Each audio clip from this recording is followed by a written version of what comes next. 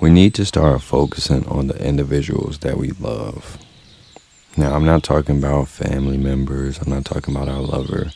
I'm talking about individuals that show up for us in ways that nobody else does. Now, yes, this can be a family member. Yes, this can be a lover. But I'm talking about individuals that don't have those, I would say, distinct labels or titles, right? Because from family, most times people just feel like because that's family, they're supposed to love us. Because you're my lover, you're supposed to love me, right?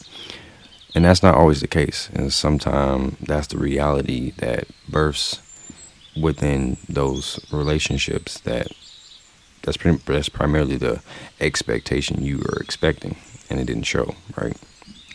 But I'm talking about the individuals that don't have those titles. So like your friend, it could potentially be a best friend. It can be potentially even just be someone that you met a few days ago, a few months ago, and everything just clicked in place for you all, right? And other people as well as people that haven't found their way. And I feel like those individuals are left in the dark based off the fact that they're just lost. They, they had some ambitions, they had some dreams, but it just didn't, everything just didn't click the way that they may have wanted or other people seen it potentially clicking for them. So they're just, still trying to figure it out. And by adding that layer of support for them is key, just because you showing up for somebody else allows them to see themselves. And once they see themselves, that's beneficial not only for them, but you as well, because you now have created a solid bond with somebody, not based off expectations, just merely genuine support, right? The other people is the people that are stuck in their way but want better for their own life. And these two individuals that we're talking about helps us practice selflessness.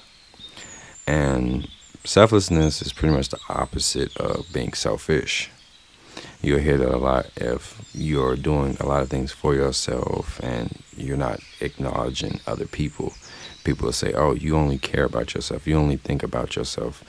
If we were to go here, you are only going to pay for yourself. And in these moments, it's kind of taboo because of how it's set up. Like, people are now expecting you to show up away, right? And that's why practicing selflessness is pretty much the answer or the key to that. Is because in those moments where you could be selfish, you actually do the opposite and you show up for others. And by you displaying that, because we are human beings, we adapt and we mimic and we pretty much do as we see others. So you birth this light at the end of the tunnel for other individuals to follow. And it doesn't have to mean you're a follower, I'm not trying to say that at all, that you have to be a follower in order to get somewhere, but you do need to observe how others move.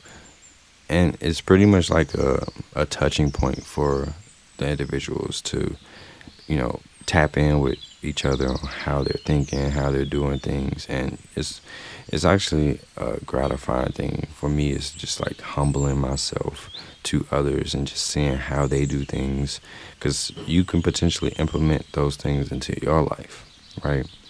So by doing all of these things for ourselves and others, I feel like we will truly make a pure society. It won't necessarily be the best, the greatest, just never bad moments, but we start directing ourselves in the direction that, we want to be able to show up for others and have that in return.